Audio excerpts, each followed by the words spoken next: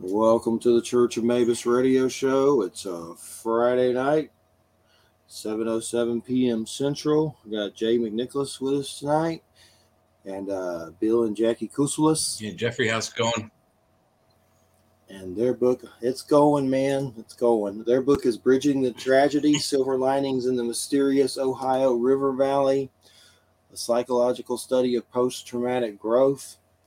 But no, it's been going okay. It's just December COVID and flu, and then that kind of seems like it takes a long time to go away, like too long, and then throw in a little weird kidney stone stuff, and then throw in some of the just anxiety lately, like some angina and some blood pressure stuff, which may be from the kidney stone or whatever, but I don't know. Kidney stones will almost give you a heart attack. They're not fun. Yeah, I got one in me that they say needs to be removed medically, and I don't have insurance, so I've been trying different stuff. Like there's Stonebreaker; it actually has decent reviews. Anytime you start drinking lemonade. If you haven't started drinking lemonade, drink lemonade. Yeah, several glasses a day. It's doing better now, but they just said it was a big one that needed to be, I guess, broken up by medical equipment or whatever. So, but other than that, I'm still alive. We're still moshing to the apocalypse on the verge of World War III and Trumpelgooch Civil War and Putin going psycho. So, welcome to the Ragnarok.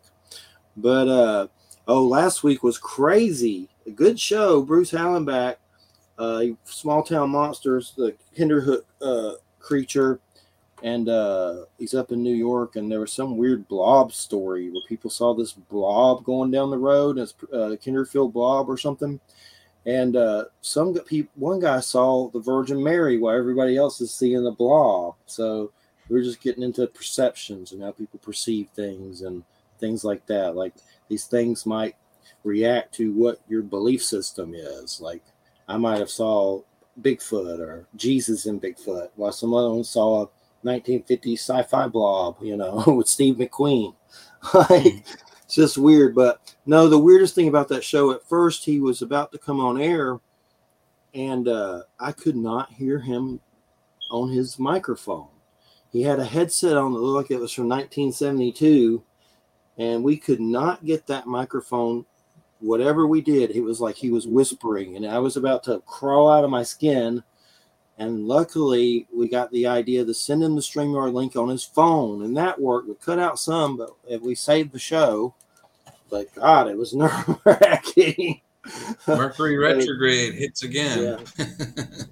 It was the residue, apparently, but it was a good show. But the coolest thing, too, besides the weird paranormal stuff and all that, was he's an expert at Hammer horror movie films. Peter Cushing and Christopher Lee and all that stuff. So that was awesome. We got into that. So that's a good one. So Bill and Jackie, what got you guys started on the catalyst for this book about the bridge incident and, of course, the infamous Mothman? Where is the Mothman? Hey, Jeffrey, thanks for having us. Jay, nice to meet you. I think we've both been fans and really enthusiasts when it comes to Mothman for a long, long time. And we made our very first trip to Point Pleasant back in 2016 and made a vacation. And we had the good fortune to meet a lady by the name of Carolyn Harris on our very first trip. And Carolyn was the co-founder of the Mothman Festival, along with Jeff Wamsley, who runs the Mothman Museum. So we just happened to kind of get to know her. We spent every day that we were in Point Pleasant, our very first trip, getting to visit with her, getting to know her a little bit more. And Carolyn was a person who really dedicated her life and service to other people within the community. And she really promoted Point Pleasant, especially when the Mothman movie came out and they began doing the festival and having all the gatherings and all that thing, taking off the way that it did. She was really instrumental in that. But she also had the misfortune of losing her son in the Silver Bridge disaster. So we had very much wanted to kind of stay in touch with Carolyn after we left town, but we don't live anywhere close to Point Pleasant. We're in the Chicago area. When we went back home, got back into our routines, another 3-4 months went by, 5 months went by, and I told Jackie on Christmas Eve I wanted to give Carolyn a call because I wanted to see if she'd let us write a story about her. And she said, that's a good idea, but let's wait till after the holidays. Unfortunately, another gentleman that we met with Carolyn, his name is Mark Griffith. He's a Point Pleasant guy also. He contacted us on Christmas Day. So the very next day, after I told Jackie, I want to call Carolyn, I want to see if we can write a book about her, Mark gets a hold of us, said Carolyn had a heart attack. The next day, Carolyn died. So over the course of the next few years, we kept going back to Point Pleasant on a regular basis. We kept making friends. You know, it was the whole legend of Mothman that brought us to town, but really Carolyn, Mark, Jeff Wamsley, the people that we met in Point Pleasant, we just continued to get more and more friends. And over time decided, why not take a look at what happened with the paranormal phenomena and the Silver Bridge disaster and how those affected the people in Point Pleasant. Let's tell their story. Let's interview some people. Let's apply some scientific methodology, come up with a study and find out what kind of good things came from the Mothman making his presence known in Point Pleasant in 66 and 67 and the bridge collapsing and really changing the whole complexion of Point Pleasant. And you say a psychological study of post-traumatic growth. What do you mean by that? I know there's a lot of different things with the bridge, but one thing it brings up for me is I know I have PTSD from some of the weird stuff I've had happen to me with UFO type stuff, from things over my home to some weird beings that I've seen to seeing something with a friend and the friend saying, yes, I see that. And then years later, the friend doesn't remember it at all. And you're like, am I crazy? And there's just been a lot of incidences of seeing weird things. And there's a part of me that's like, I don't think I was taken or abducted by anything. If so, I don't remember a damn thing. But seeing that stuff, it messes with you. And it's PTSD. So, I mean, what do you mean by post-traumatic growth with all of this? Well, before we go into that, Jeffrey, if we could, I'd like Jackie maybe to talk about some of her background too, because she's had similar experiences to what you're talking about. And that could kind of help round out the discussion a little bit if you're okay with that. Sure. Yeah, that'd be great. Well, I don't even know where I should start with that. I guess my earliest memory of something that was out of the norm for me is what's considered out of the norm. Not for me, out of the norm for society. Was there were 6 people in our family, mom, dad, a brother, and 2 sisters, and myself. And my mom and dad's bedroom was at the end of the hallway upstairs. And then my sisters and I shared a bedroom, and my brother's bedroom was right by ours. And we woke up in the middle of the night, all 4 of us kids at the exact same time. And I was tiny. I was probably, I would say 2 or 3 years old. I remember being really tiny. And when I look back at pictures of myself and the pajamas and the size and the feet that I can remember and, you know, my siblings, that's where I can kind of estimate my age. So we all went to our bedroom doors and we looked down the hall toward mom and dad's bedroom, and Jesus was standing at the end of the hall. So that was like something that I carried through my life, especially during the really difficult times, because my dad was a raging alcoholic and he was very abusive. And he didn't abuse me, but physically, but the mental abuse and the emotional abuse in our family, just from me watching people getting beaten, and the other horrible things that happened, was a lot. So I carried that with me as a message that everything will be okay. I just constantly had to keep reminding myself that that's why Jesus was there, to remind me that everything would be okay. And then sometime in I don't know when it was in childhood, I had some kind of big shadowy thing that was squared off coming up over the hill. I lived in the country, and my cousins and my siblings and I were outside playing softball like we always did on the west side of the house.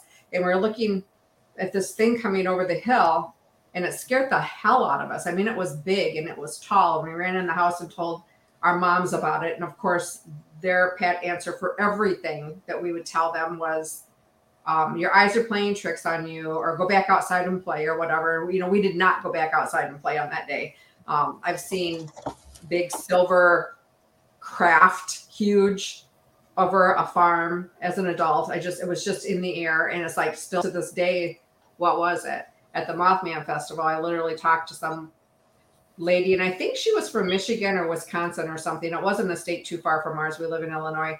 And we were literally finishing each other's sentence because she had the exact same type of experience as I did with the Silvercraft. I see orbs a lot. I can contact dead people, not typically the ones I'm trying to, but the ones, some people will come to me from giving messages for people, or just to let me know things. Just strange. The strangest thing was a few years ago, I was out on the porch after work and I was looking up to my left and it looked like somebody was blowing bubbles because there was like these bubbles and they looked like translucent bubbles, like somebody blowing bubbles, but they didn't wobble like a bubble and they weren't popping. And I couldn't see where they were coming from. There were just hundreds of them there and they were like darting in different directions. They weren't behaving like bubbles that get blown at all. And I was telling Bill about it. And then the next day I went back out again and they were there again. So I brought him out onto the porch and I was pointing to him and he's like, I can't see him. He was like getting irritated with me because I'm like adamant that they're there. How can you not see these things? You know? And he couldn't see him and he went back and he got bored with it, you know? And it's like, what the hell? You know? So, I mean, I've had very strange things also. I don't know if there's any, I mean, I have so many things that, but to me, it's just life, you know, it's not like, oh my God kind of stuff. And this is abnormal kind of stuff. It's like, this is just what it is. It is what it is. I see things that not everybody gets to see. I know things that not everybody gets to know. It's just part of my makeup. And, I don't know what it is. The orbs did piss me off because Bill couldn't see him. And I was just sure that finally somebody's going to witness this stuff with me. But my sisters, same thing. Remember hearing Mom telling us that your eyes are playing tricks on you, or, you know, it's your imagination. Doors slamming and opening and slamming and opening. Doors that literally would latch shut, would open and close. And my mom would say it was the wind. And it's like, how can it be the wind? I mean, it's wintertime. The windows are closed. There's no wind that's going to unlatch a door and open it and close it. And now we move into a brand new house and we've got disembodied voices and some creepy ass bark in the middle of the night that wakes us up. So they're following you, dear. I think it's all following you. So, hey, I wanted to give you a little context there, Jeffrey. That's why I asked Jackie to kind of chime in. But to answer your question about post-traumatic growth, I mean, I think post-traumatic stress is something that we're really pretty familiar with in the country. I mean, people hear about that. It's associated with the things you're talking about, the things Jackie's talking about. It's associated with, you know, Vietnam veterans, you know, people that process trauma, but it's like compartmentalized in areas. It can be activated by the strangest things. So the flip side of that would be post-traumatic growth. Not exactly opposites, but post-traumatic growth it's an outgrowth of the positive psychology movement. So psychology as a study has basically been focused on remedying people that have, you know, pathology. I mean, you look at mental illness, you look at addiction, you look at all these different things that are kind of on what we call the negative side of the human experience psychologically, but positive psychology and post-traumatic growth is all focused upon the good things that go on in life. You know, how can we maybe harness some of those good experiences and build on them? So the whole idea with the study was, let's take a look at a really traumatic thing that happened in Point Pleasant, West Virginia. Let's take a look at how the community was changed. The 46 people who lost their lives in the bridge disaster in a small town. I mean, we're talking a small region here between Point Pleasant, West Virginia and Gallipolis, Ohio. You're looking at maybe 12,000 people back in '66. 46 people is a big percentage of a small population like that. How did that change the community? Then you've got this crazy Mothman stuff, you know, and you guys who are familiar with the Mothman, I know you both are, but there's the Mothman, there's the Men in Black. You know, we talk about what happened back there in the 60s, cattle mutilations, all that different stuff, UFOs, lights in the sky. That was obviously stuff that's outside of the normal human experience. So here we have two crazy things that happened. This bridge disaster, the worst recorded bridge disaster in history in the Western Hemisphere. And then we also have this crazy Mothman thing that's going on as well, too.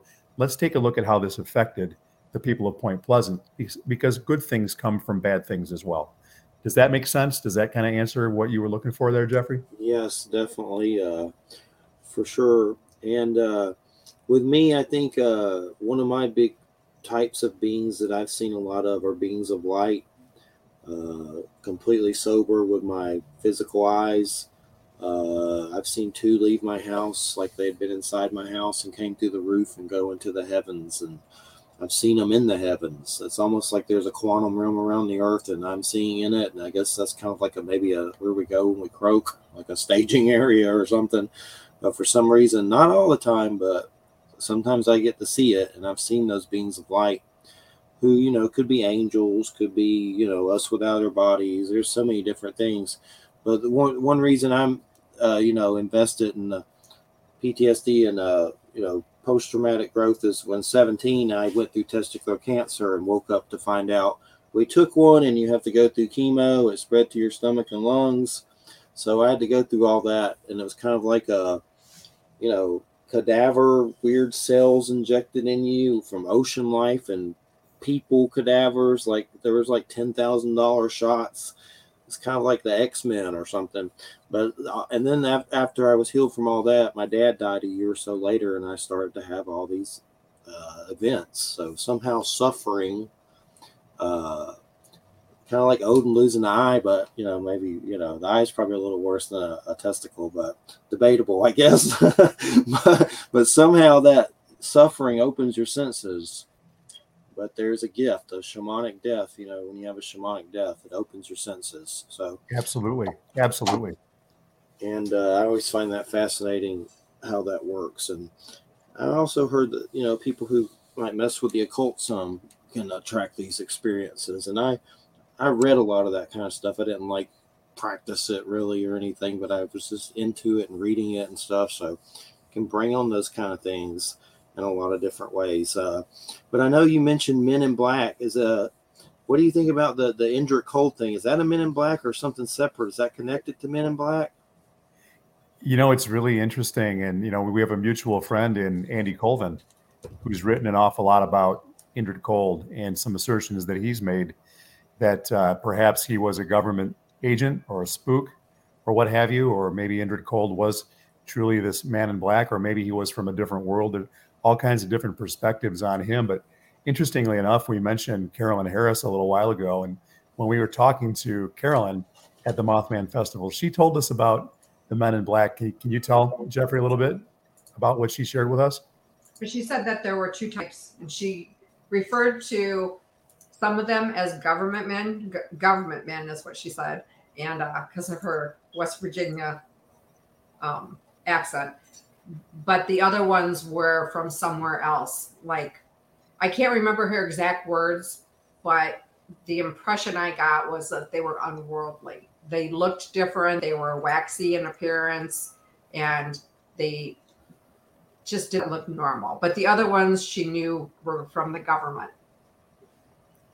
And in John Keel's The Mothman Prophecies book, Keel writes about experiences that people in the community had with Men in Black, specifically Mary Heyer, who was the Athens, Ohio Messenger reporter, who was really on the spot with John Keel doing all the different interviews of the people who were seeing the lights in the skies, people who were seeing Mothman. And she actually had these Men in Black come into her office and try to intimidate her into not writing any more of these stories about UFOs and such. So she experienced some of them. They were short, kind of squat looking, thick glasses. One of them had like a hypnotic type of an effect that he had upon her. She didn't realize that when he was standing in her office, at one point he was several feet away, and then she kind of came to and he was right up in her personal space. So some really bizarre occurrences there. Her niece also, Connie Carpenter, is written about in the Mothman Prophecies. And Keel talks about how she had seen Mothman coming home from church on a Sunday one day. And then within a couple of days, there was a car that pulled up. It was a late model vehicle, but it was about 10 years old, but it looked like it rolled right off the showroom floor. And somebody grabbed her arm and tried to pull her into the vehicle, said it was a younger man, mid-20s maybe.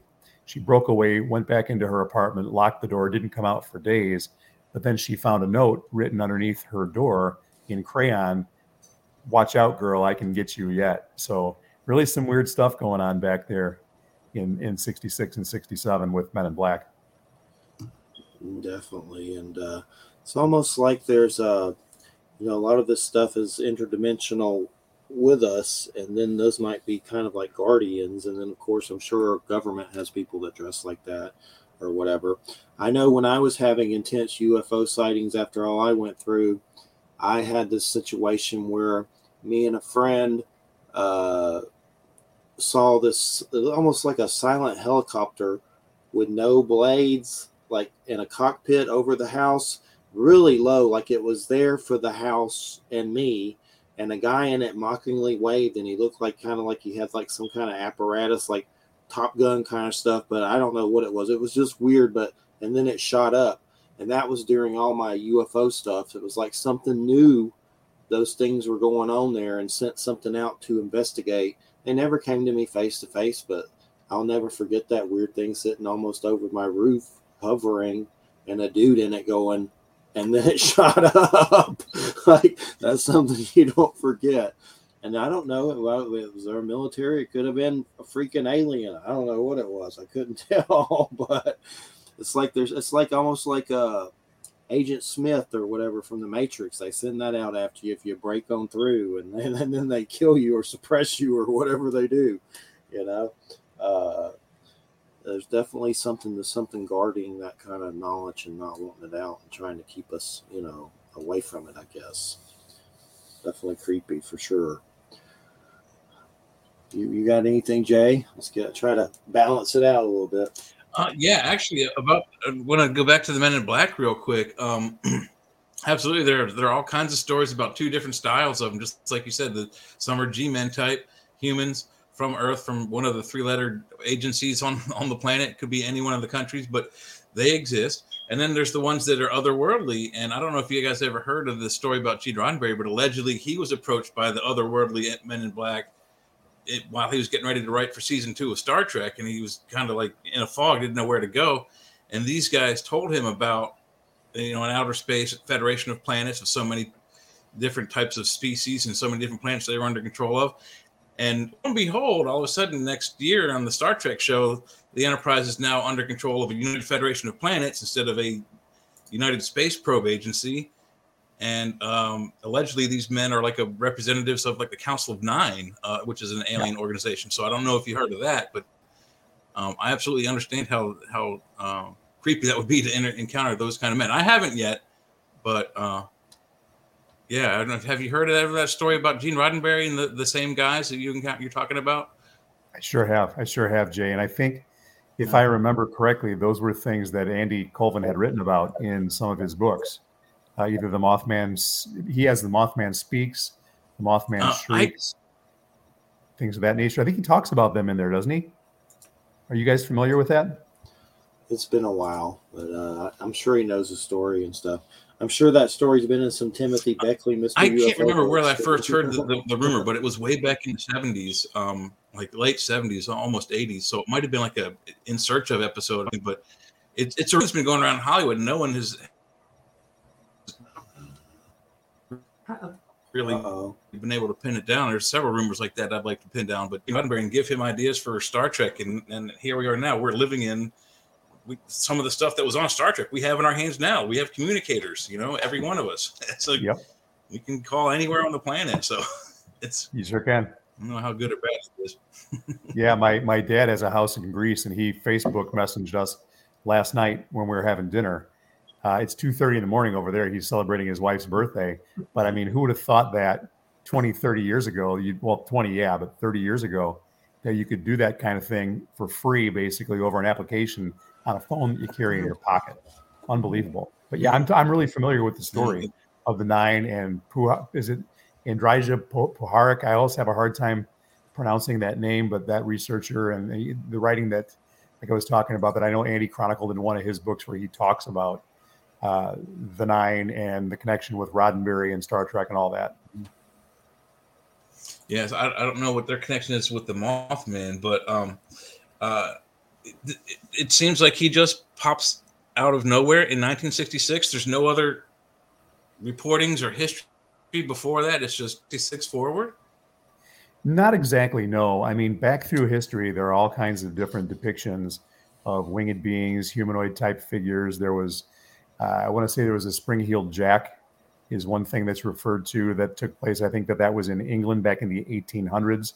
It was a creature that kind of mimicked some of the things Mothman, quote unquote, brings to the table, you know, with the glowing eyes and ability to be able to move very, very rapidly without a whole lot of sound, things of that nature. There's the Mad Gasser, which was another entity that was taking place down in central Illinois area back in the 1930s or 1940s.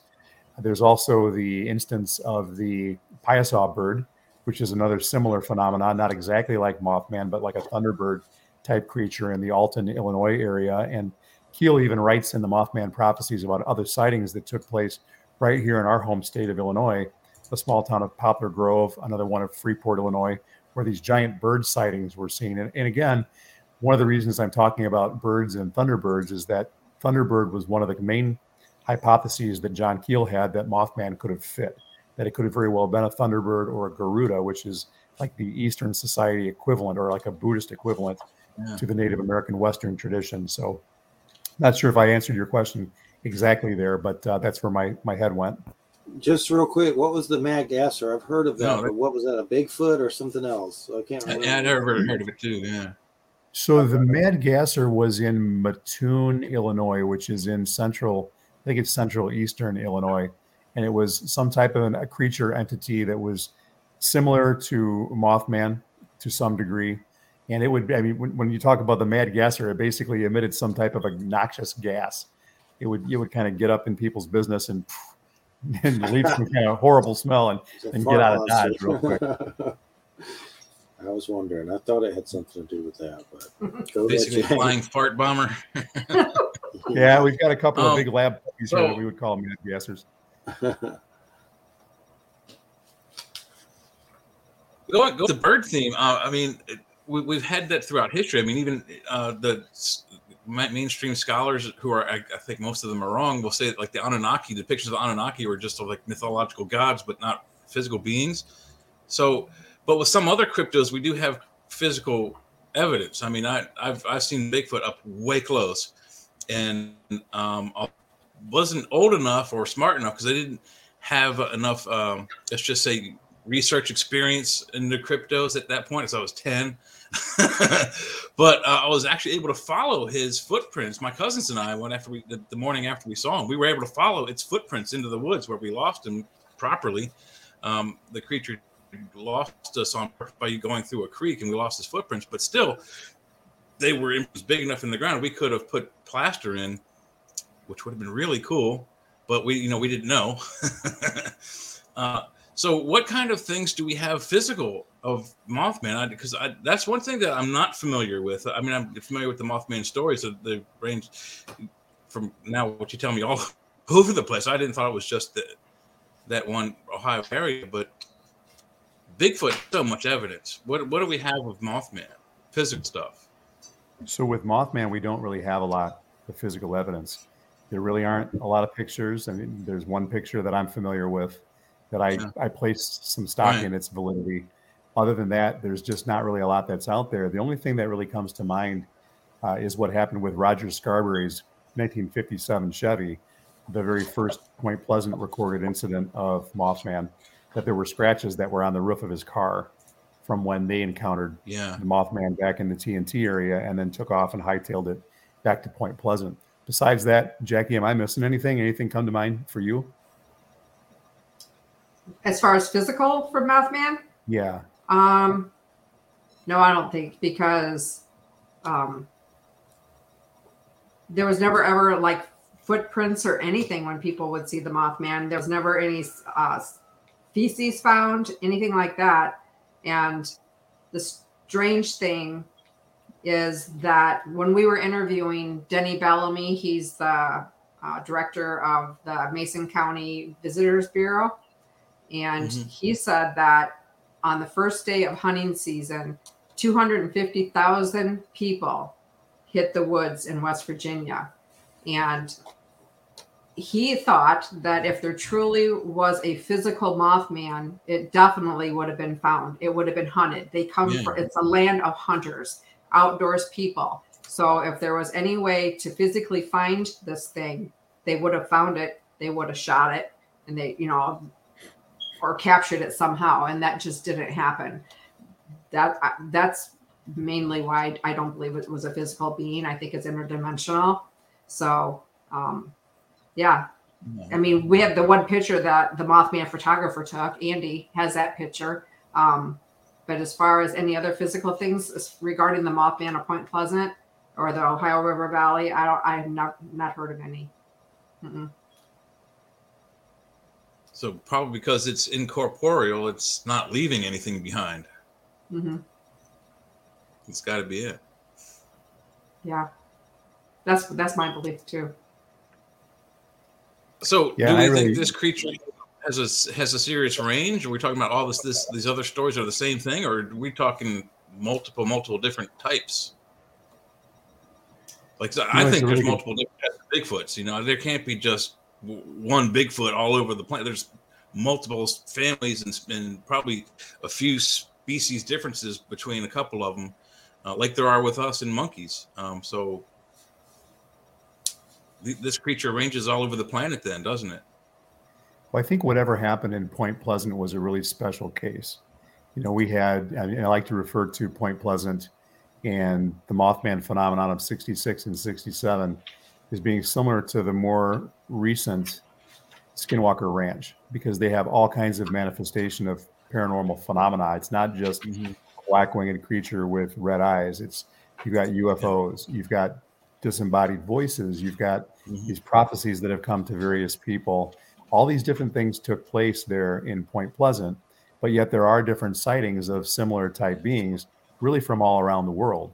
And as these reports come in, I mean, do we think it's the same creature that was there in 66 or 67? Is it really a creature? Is it something that's like Keel talked about? Is it the transmogrification of energy? Is it something along his theory was that we exist along a continuum that he described as the super spectrum?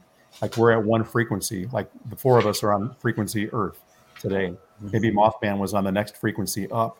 And sometimes in Point Pleasant, it was a window area back in 66, 67. This energy came through and it manifested in these various types of paranormal phenomena. Can this happen in different areas? I think that it does. And I think it has the ability to really present itself, like Jeffrey was talking about earlier, according to maybe your belief systems and your own experience. Maybe if you're Catholic, you're going to see the Virgin Mary. Maybe if you're not, you're going to see a UFO. Maybe if you're in Point Pleasant in 66, you see Mothman. Yeah, it sounds very much like driving through Pennsylvania, because there's so many radio stations that are on like very similar frequency, and you'll still be close to the station you want to listen to, but then you'll hear the other one bleed in and take over for a few seconds, and you'll hear what songs. It sounds like we have those areas all over the planet. Like I guess they follow the ley lines of energy on the planet, and that's these focal points, like you say, is where what do they say about the Skinwalker Ranch? They said it was like they said it was like the Disneyland of paranormal because everything happens there. And I was like, that's not the only place where everything happens. So it just happens to be the most new, famous, popular. It's like a new flavor of lollipop came out and everybody wants to try it. So so this is what you're basically saying is this is like a Bermuda Triangle kind of thing. We got one in Skinwalker Ranch, we got the Point Pleasant, we got the Bermuda Triangle, we got all these energy points. So this has to be real. There's no fakeness to this at all. I mean, I'm fully convinced about the Bermuda Triangle, all those disappearances. There's got to be something to it. Nowhere else on the planet, except for, I think, what's the Devil's Triangle that's over in Asia somewhere, do anomalies affect ships and technology. So are there effects on technology? The same, like have you gone through with the compass and it just doesn't work? Well, interestingly enough, one of the people that we interviewed for our book, a lady by the name of Susan Sayer, talked about some energy anomalies. Can you talk about that a little bit? She said that people still to this day will be out driving in the TNT area, which is where the Mothman was originally spotted by the Scarberries and the Millettes. And other people saw it out there as well, but they will be driving through the TNT area and their vehicle will just stop. It'll just shut itself off. And they can turn it back on and they can take off, and they've had it checked out and there's nothing wrong with their vehicle. It just happens. There is some weird things still going on in the TNT area, not just Mothman type stuff. There's like shadow people being seen. There's weird stuff in the sky that you can see.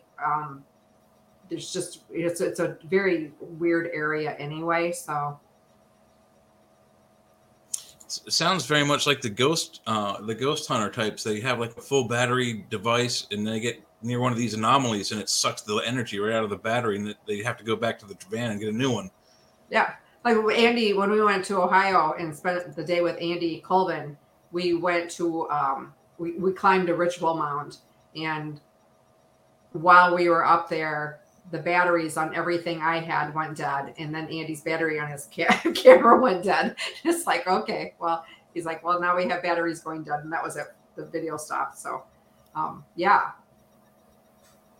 And Jay, you talk a little bit about some of the, I guess what you were saying just got me thinking in terms of something that we did in Point Pleasant and also in Charleston, West Virginia, with doing ghost box sessions. And it wasn't something that I'd done a whole lot of in the past, but Jackie and one of our friends who was with us at the time, they were kind of doing some of that here and there. So we decided to do a couple ghost box sessions. We did one a couple of years ago right at Tuendiwi, which is the park right where the two rivers come together, right where Camp Randolph is in Point Pleasant, really literally what the name of the town came from, the two rivers coming together, the Ohio and the Kanawha River. We had a really interesting ghost box session there. Jackie had the ghost box. She actually was listening to it, and she had her eyes were kind of grayed out with a mask. So we were asking her questions, and as we were asking her questions, all of a sudden there was all kinds of commotion going over the Silver Memorial Bridge, and it must have been a horrible accident because there was all kinds of ambulances and there were fire trucks that were going, and we asked all kinds of questions and got really interesting feedback. But even more so than in Point Pleasant, we did another ghost box session in Charleston, which is close to where other sightings happened. The people in our book, Andy Colvin and Harriet Plumbrook, who we interviewed for the interviews there that had different paranormal experiences, we were at Bird Mountain, which is where they lived, and we did a couple of off the charts type ghost box sessions that were just really pretty earth shattering to us. And to Andy's grandpa came through. Yeah. Yeah. I've often felt the hairs on the back of my neck go on some of those Ghostbuster shows, especially when they do the EVPs and they ask a question in the air, and then later on at the end of the show they analyze the tapes and recordings. And one of the creepiest ones was I think they were in a Civil War area or Civil War battlefield maybe, and they go, what happened to you, or how did you die, or something to that effect. And then they replayed it back later on when they analyzed the tape, and it said, he killed me, like almost like it was happy, you know. And I was like, wow. Those things. And I have a little bit of a degree in video, so I know that those recordings that's hard to fake, really, really hard to fake. So I would love to go out and do some of that kind of stuff. The Gettysburg Battlefield is like 30 minutes from me, so I could, find an old style tape recorder and go up there and start asking questions and see what creepy answers I get. But that is one of the most amazing pieces of evidence I've ever seen, is the electronic voice phenomenon. Have you guys encountered that at all?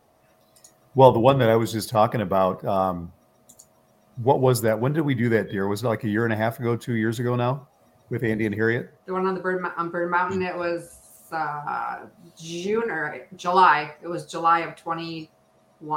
Okay, because it was right after we did most of the interviews for the book. We took off from Point Pleasant and drove 50 miles up to Charleston, to where Andy and Harriet grew up. And what we did is the three of us that were in the car did a Zoom session with Andy Colvin and with Harriet Plumbrook. And so they kind of zoned into us. Harriet is psychic. I mean, she is like a medical intuitive. This lady is crazy perceptive, off the charts, and she's really super cool too. Yeah. But what we did is, we had Jackie with the noise canceling headphones and the blindfold on again, and another person that was with us as well too. She was in the back, and if we were asking questions, Harriet would come through. She'd ask a question over Zoom. I'd ask a question to Jackie.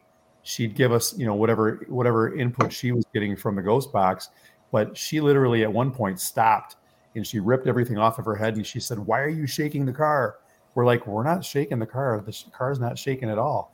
And at that point, over the Zoom session, Harriet says they're fighting to come through you right now. So she could perceive over Zoom, like 100 miles away, that there were all these different spirits that were trying to come through my wife and be able to speak. Wow. I actually at one point started having heart palpitations and like I was having chest pains. And Harriet said somebody died here of a heart attack.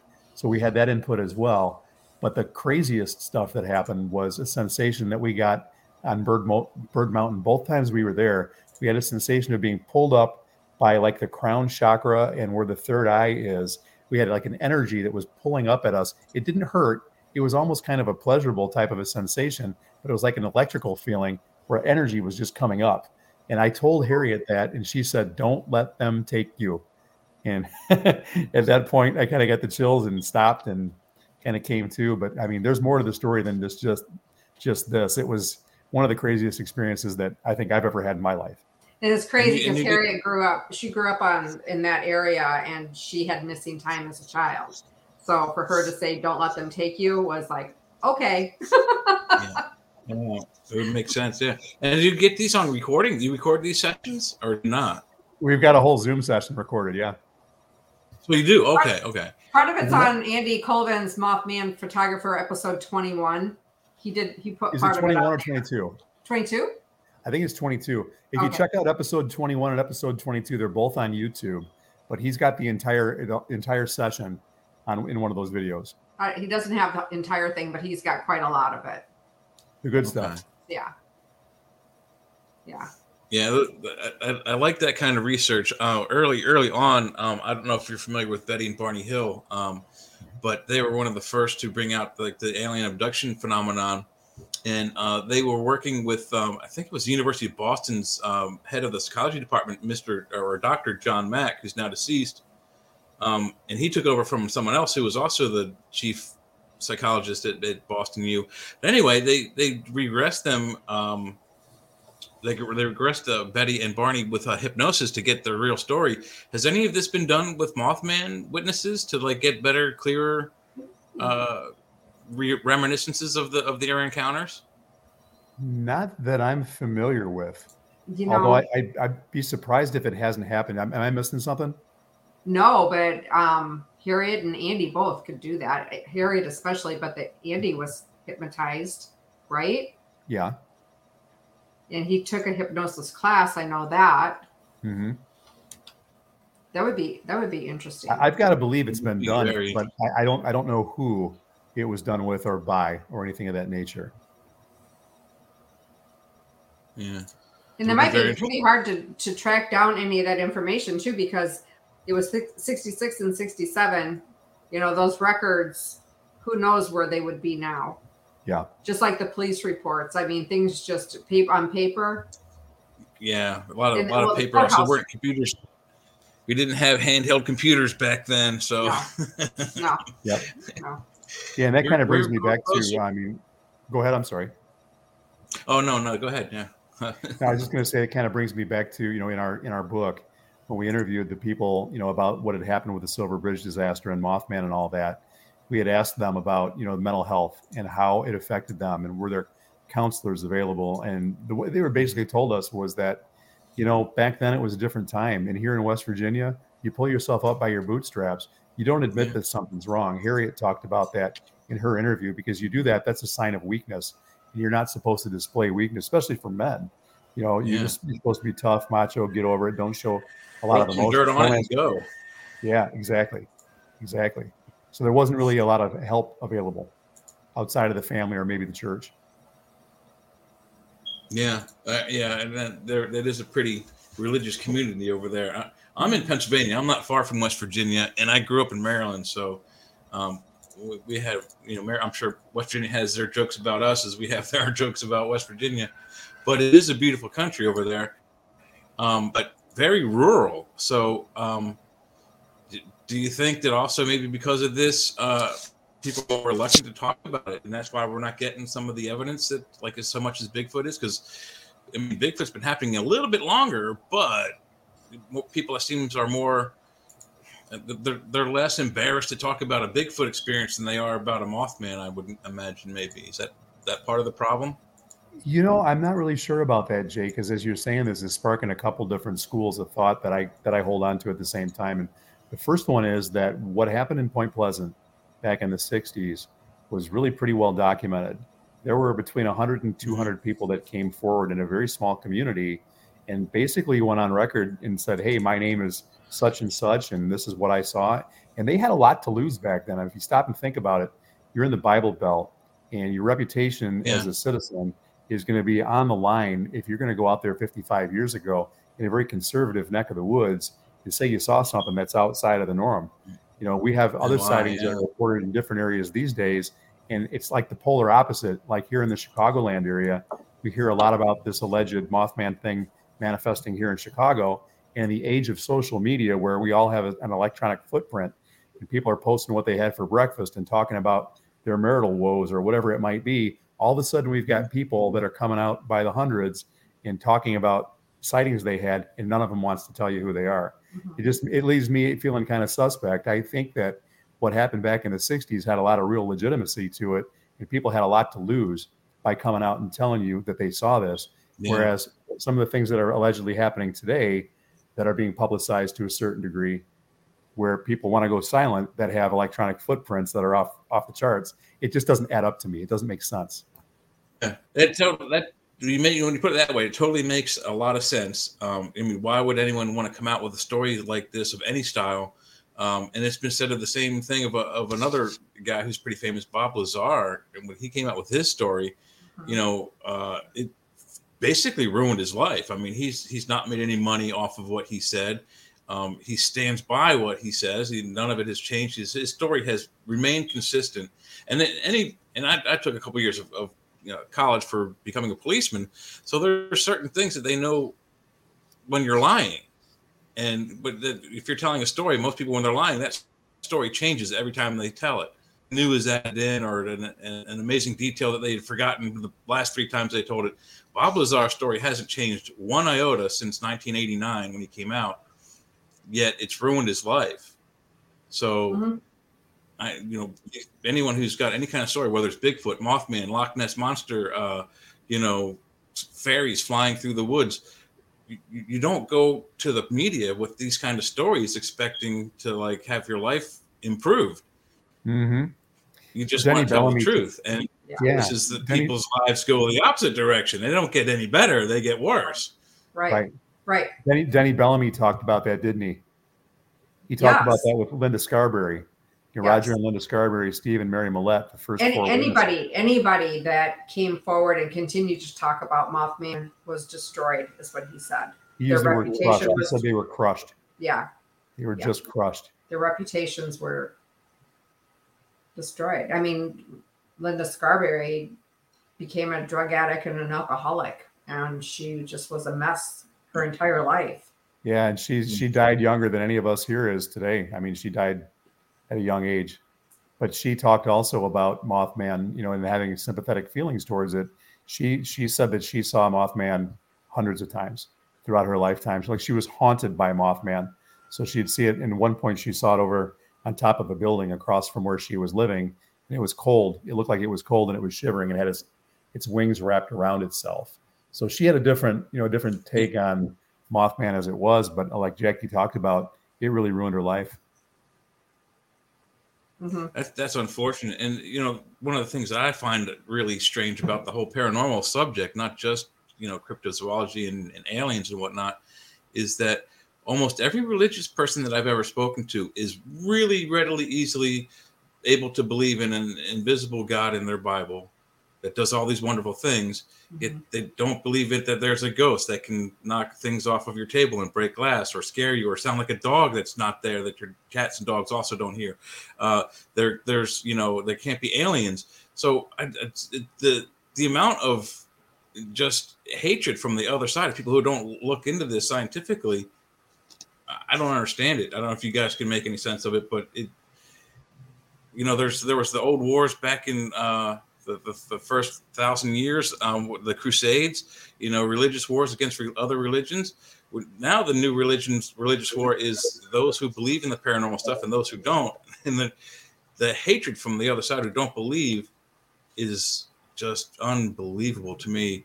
Do you guys get a lot of grief from people that are maybe not so open to the subject? Not so much. Really, what I have found out is people that don't want to talk about it flat out tell you they don't want to talk about it. And I think they come from a place of fear. It's just too damn scary for them to think that there is really a Mothman or a Bigfoot or any other kind of creature, especially one that might be interdimensional or something from another realm, you know, or an alien or whatever. It just scares them. They want to believe in just, this is it right here. People are it. Our planet is it.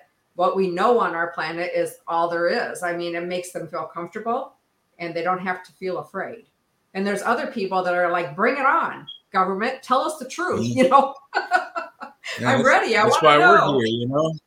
That's why we're here. I mean, who wouldn't want to go around the planet with their best friend ghost and an alien from another planet and check out, you know, like the pyramids of Giza or something for a weekend? You know, that'd be Absolutely. awesome. Yeah. My sister literally will tell me, I can't hear it. Don't tell me anymore. I can't. She just can't do it. It scares her so much to think that she could be sitting in her house and something could just appear. It just scares her. She grew up in the same house I did. She saw the same heads on the dresser when we were little kids at night, and she just can't hear it. You know, wait until the government unveils the fact that they have Star Trek transporter technology, and we can do that for real in a few years. You know, and just step on a pad and you wind up in Hawaii in about 20 seconds. Right. Well, that would be cool. Yeah. And I'm like, why wait? Because this is big money. We know that everything the government doesn't do for us is because they're getting too much money from us to do it the way it's being done now. So whatever. Yeah. I was an employee of the government, so I'm on to them. I think we all are, but we're just too disorganized to say anything publicly about it. So, and some of us might be scared, but that's about all I have for now. I had some great notes, and you guys answered every question, so I'm at a loss for new ones at the moment. Well, one thing you definitely need to get into is the bridge incident, the Silver Bridge incident. When it comes to that, what can you tell us about it? And also, why did it collapse? Was it just like old construction type situation? What was the reason that it collapsed? So, Jeffrey, the Silver Bridge was designed and built in 1928, and it was built along the lines of what design structures like that would need to be in 1928. So if we go back, what's that been, 95 years now? There were still horses and buggies going across that bridge, Model T Fords, foot traffic, bicycles, et cetera, and it was a 2-lane. So it wasn't like today's modern 4-lane bridges or even bigger than that. And it was also built according to a different type of a structure. It wasn't your typical suspension bridge. It was constructed by what was known as I-bar technology. So we had these big bolts, these I-bolts that kind of meshed together as such. It wasn't the big cables and wires we're familiar with on suspension bridges, really more rigid construction and very tightly wound steel and iron. And as these I-bars interlocked and went across and formed this really nice, strong structure for lighter foot traffic and different types of traffic that was going across the bridge at the time. As years went by, now all of a sudden we have heavier vehicles, we have trucks, 2,000 and 3,000-pound cars, 18-wheelers. I mean, the bridge sustained damage over the years. In fact, the people who we interviewed talked about there being huge potholes in the bottom of the Silver Bridge. Denny Bellamy talked about how his big sister used to grab a hold of his hand and swing him across the hole in the Silver Bridge to get him to hop over it so they could get over and do their grocery shopping over in Ohio.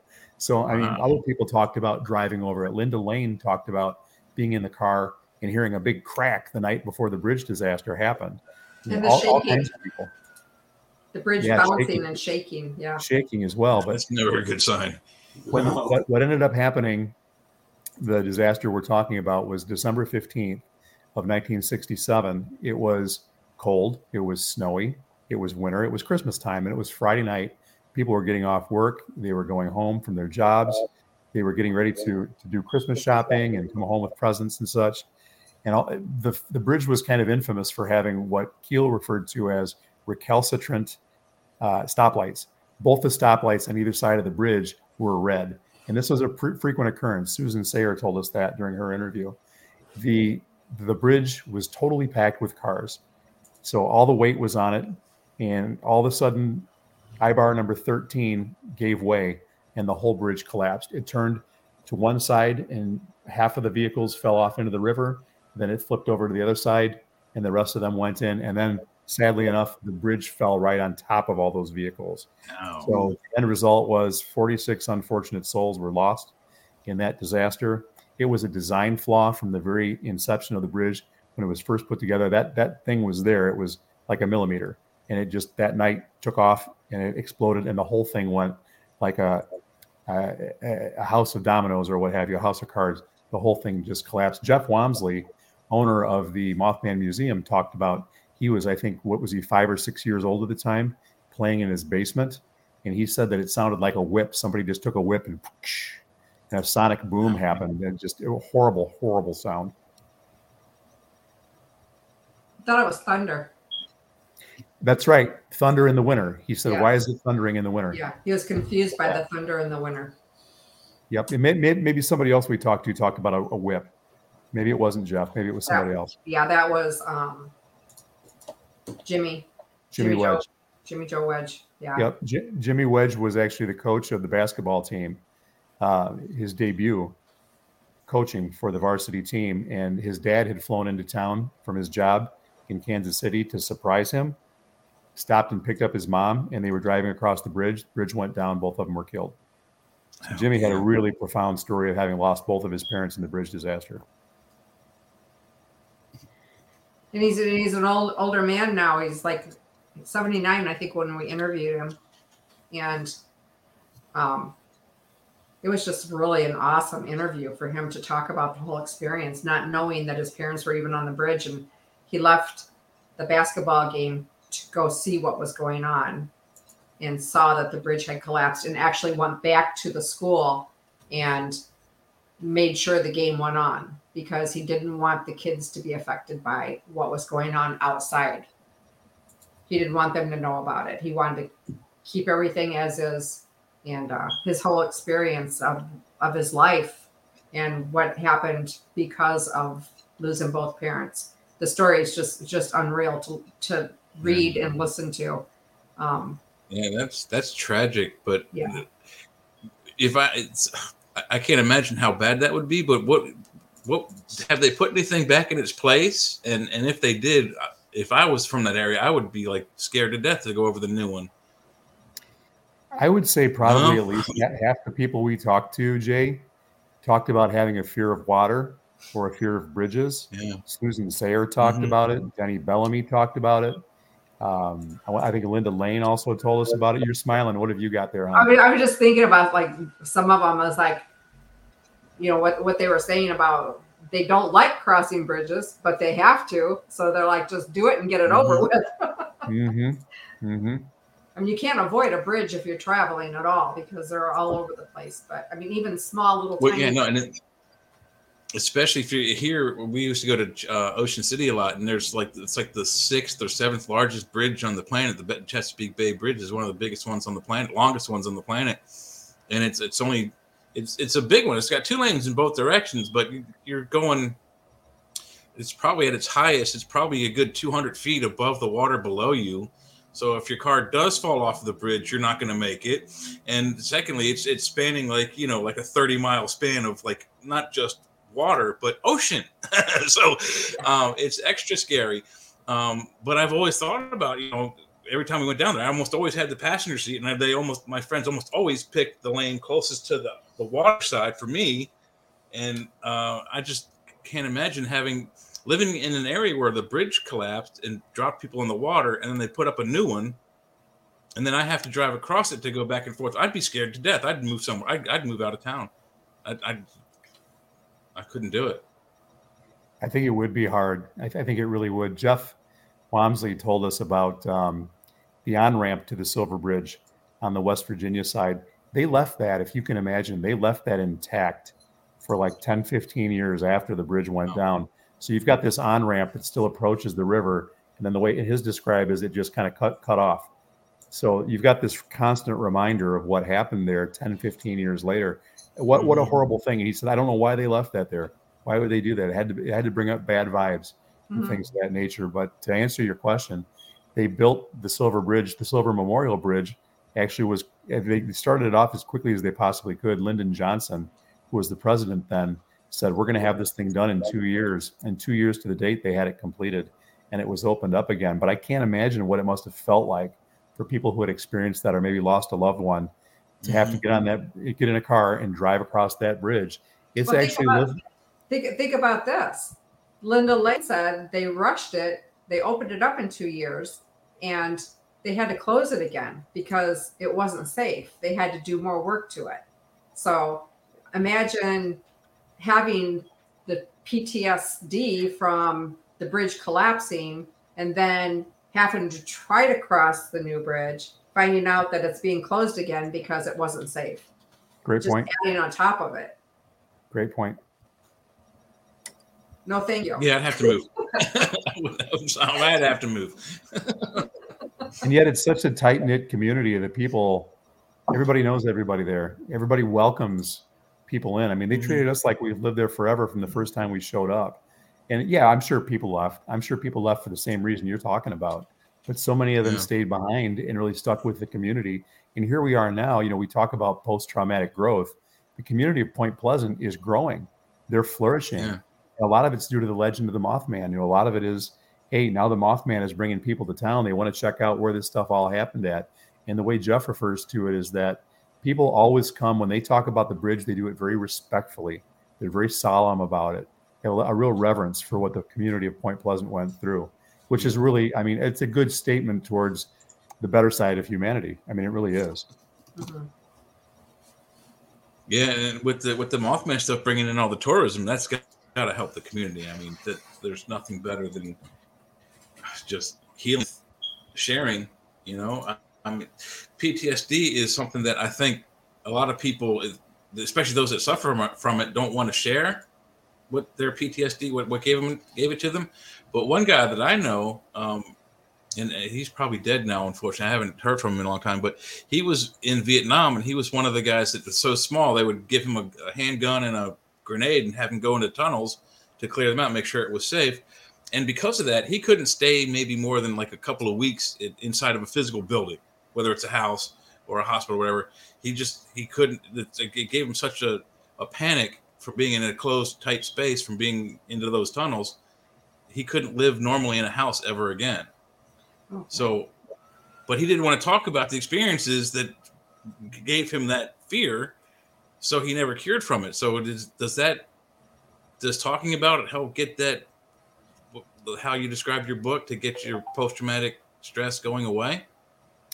So I think, yes, I think it certainly can. I think whenever we have something that we don't share with other people, it has more of a tendency to quote unquote own us and rule, rule our lives and our behaviors and the way we feel and the way we interact with ourselves, our environments, and with other people. But I think when you have the opportunity to share those stories in a safe space where you're not being judged, where you're being supported, where you're trying to help, some really, really wonderful things can happen. And going back to Linda Lane, one of the participants in our study, she was really kind of guarded. She came forward. She saw the ad that was placed in the Point Pleasant Register and other local newspapers for participants in the study. And she called us up and said, hey, I think I'd like to do this. And when she showed up, she was a little guarded, and we were doing video and audio recordings.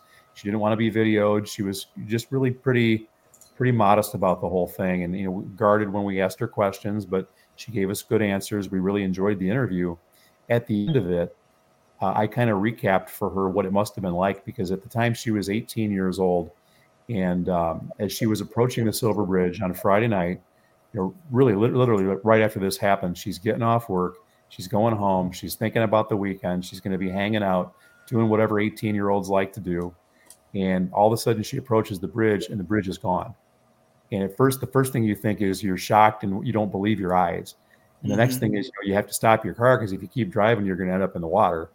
And then the third thing is, oh my God, all of a sudden you realize something horrific has happened and reality starts to catch up with you almost like in slow motion. And simply by taking what she had shared with me and reframing it for her in a safe space, she said, you know what? Now that you mentioned that, I got to tell you. And can you tell him, honey, what she told us at that point? Go ahead. You finished your story. Sure, I will. I will. So she said, I was at my mom's house, and the next thing I knew, I was coming to. And she said, it's like one of those old movies where somebody faints. And then they wake up and they say, where am I? And she said, just like that, she was funny about it. But she said the next thing that happened, she blacked out again. And then they took her to the hospital, which thankfully was a block or two away. And on the way to the hospital, she flatlined 2 more times. She was an 18-year-old kid. The shock of seeing the Silver Bridge disaster, and I didn't tell you this, but the fact that her brother's wife was on the bridge when it went down and she was killed, all this stuff overwhelmed her to the point that she actually shut down emotionally and physically and flatlined 3 times, once at home and twice on the way to the hospital. But I'm telling you this because she had blocked that out. I mean, it wasn't even part of her consciousness. During the interview, she wasn't even thinking about it. But when she found out, basically that we were listening and cared, she was able to open up and kind of get that stuff out there and tell us really one of the most amazing stories we have for the whole book. And does she know exactly how long after the bridge fell in that she got there, or was this like days or weeks later? Do you remember that specifically, dear? I don't off the top of my head. Days that she. How long? How long after the incident did she come upon the bridge when she had the flatlining incidents? I mean, was it right after the accident? It was a few days. A few days had passed because she had talked. Her brother wouldn't leave the riverside. He stayed at the riverside, and it wasn't until after he found a piece of jewelry or like a little emblem or something that he knew came from his wife's purse that he was able to know for sure that she was on the bridge, and then he was able to go home. So, and he was there with her. So it was a few days. So it was probably that trauma of the sister-in-law that really did that to her. And they ended up raising, Linda and her parents ended up raising her brother's kids. Brother had to go away to Columbus to get a job and work someplace to support the family. And the kids stayed at home, and she kind of raised them as her own. Mm-hmm. Wow. So that's the kind of thing that you would expect to see in a small, close-knit community like that. So I'm sure that's a huge story, is people raising their friends and neighbors and brothers and sisters' children. Mm-hmm. Mm-hmm. They just banded together. The sense of community there is just amazing. And part of it is probably because it's just a good West Virginia town and people are just solid individuals. And I think a lot of it has to do also with the trauma they experienced and the way that they came together as a community. And then they passed that on to generations since then, because obviously that was 55 years ago. You got a couple generations since then, but they got similar values because mom and dad went through that tough stuff. There wasn't one person's story that wasn't that not one of the stories was like a hindrance to our study. Everybody had something that contributed to the study, to the results of the study, that made the study more valuable. Everybody had something, at least a couple things that were really profound. We had Charlene Westwood, and she was 17, 18 when it went down. She talked about a teacher that was literally on the bridge on her way to the hospital from Point Pleasant to Gallipolis, Ohio, to Hosier Hospital to give birth to her baby. And she went down the bridge. She talked about how hard it was to go back to school. And she could just see in her face. And Bill even said to her at one point, Charlene, looking at you, it seems like this was just yesterday. And she goes, yes, it really was. It really feels like this just happened. Her dad saw the bridge come down. So when she was recalling the trauma that her dad had when he came through the door from home, he was so upset because he just knew, he worked at the Goodyear plant. He just knew that people that he worked with had to been on the bridge, and so she just like this look of, you could just see the upset in so many, there was so much emotion.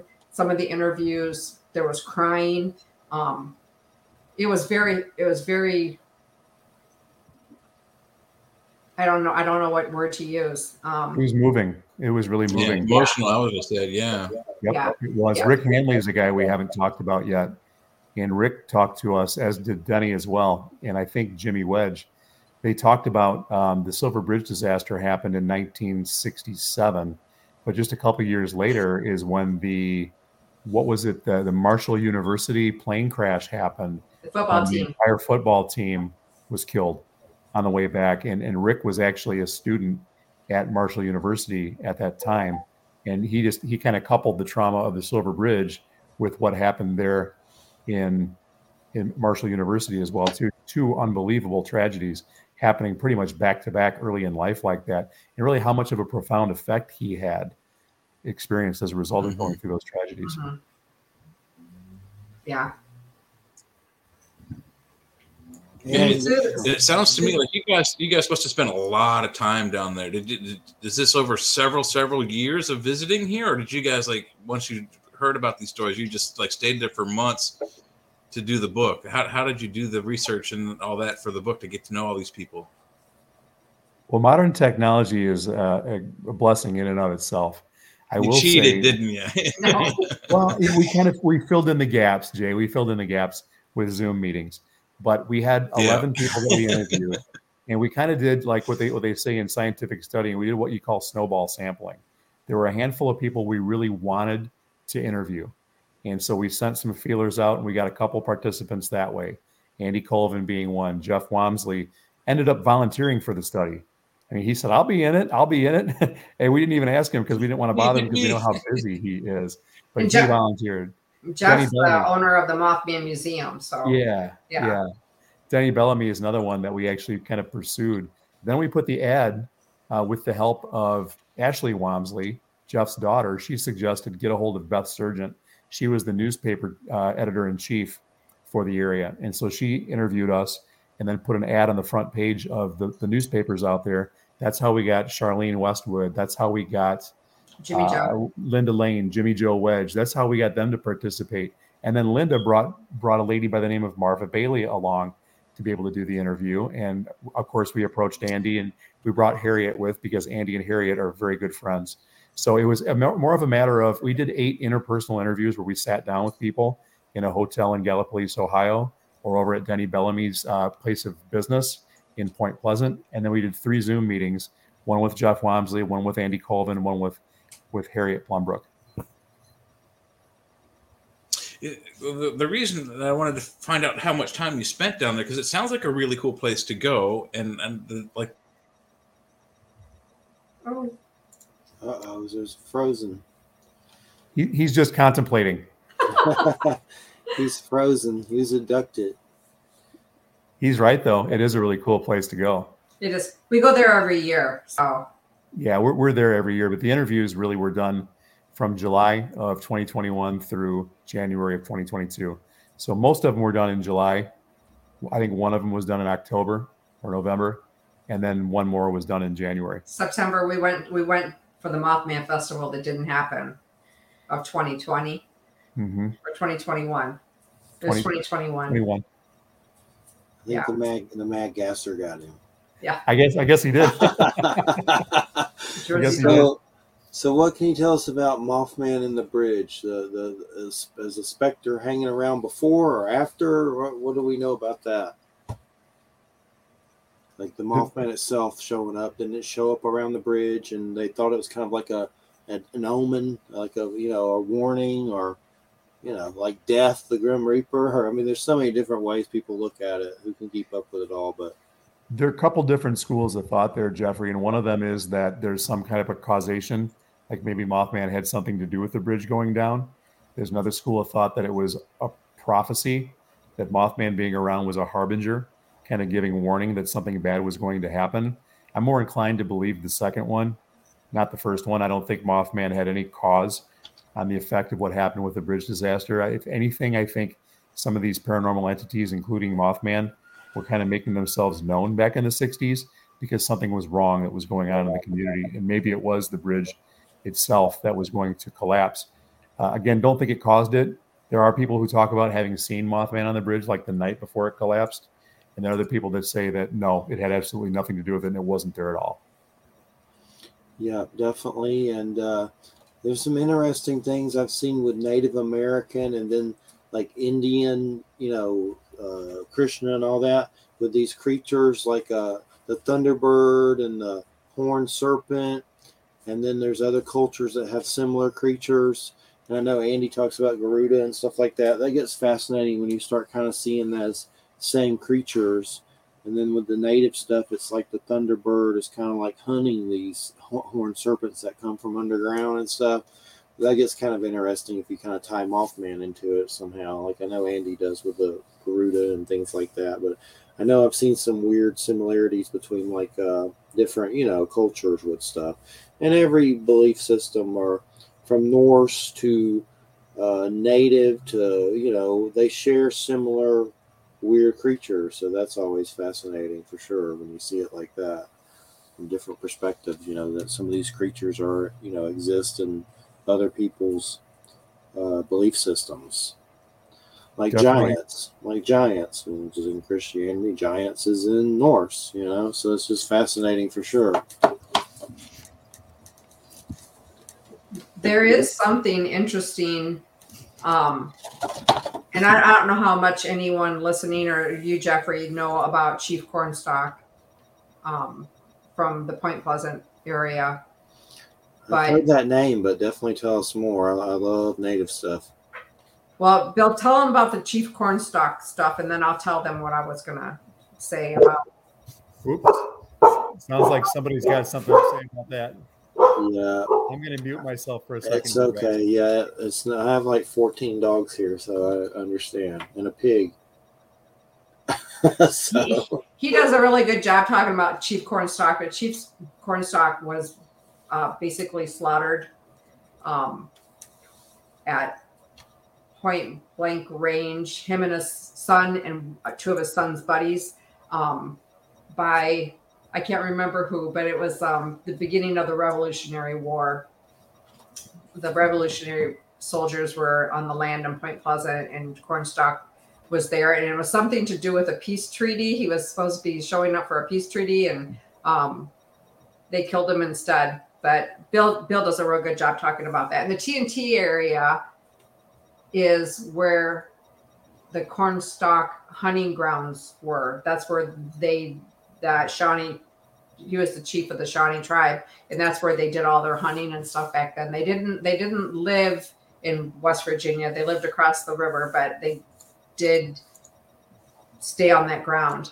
But what I was going to talk about was, so Fort Randolph was literally like right there at the point of Point Pleasant, at the confluence of the two rivers, the Kanawha River and the Ohio River.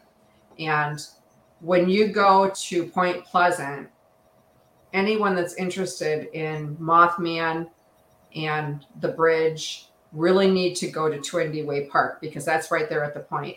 And what is at that point is the remains of Chief Cornstalk.